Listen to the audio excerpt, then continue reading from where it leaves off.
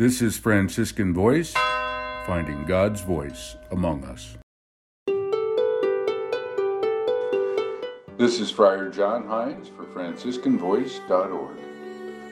Welcome to part 4 of our series on Dante and the Franciscans.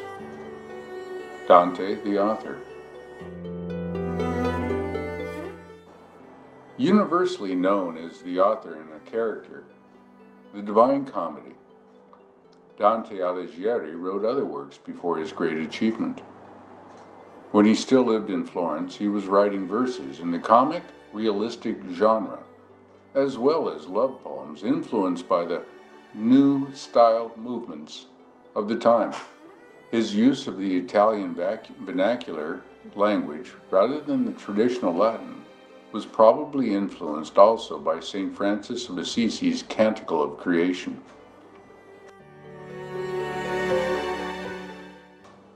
The brief work called Vita Nuova is considered by many his most important work other than the Divine Comedy.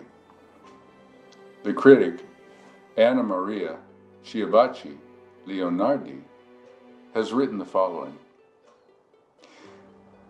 In this early work, which alternates prose with poetry, he celebrates his love for Beatrice, inaugurating the theme of selfless love.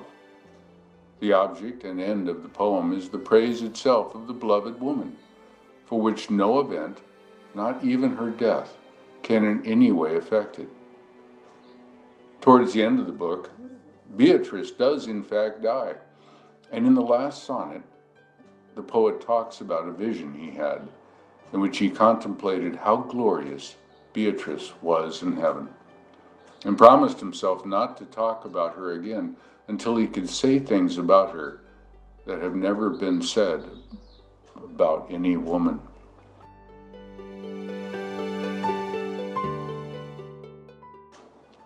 That would happen in the Divine Comedy. Among his other works, Dante wrote 13 epistles to various peoples of importance. One was addressed to the Italian cardinals during the conclave of 1314, pleading the cause of the return of the Pope to Rome.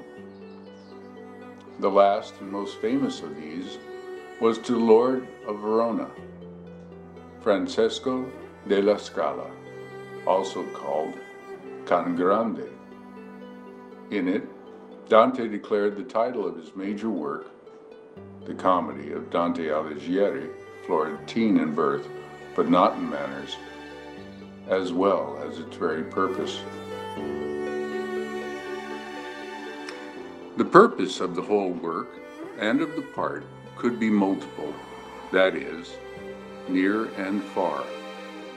However, omitting such a subtle investigation, one can say in summation that the purpose of the whole as well as the part is to remove those living in this life from the state of misery and lead them to the state of happiness. Next, we will begin our investigation of the Divine Comedy. Be sure to subscribe to our podcast and follow us on our website to discover other episodes at FranciscanVoice.org.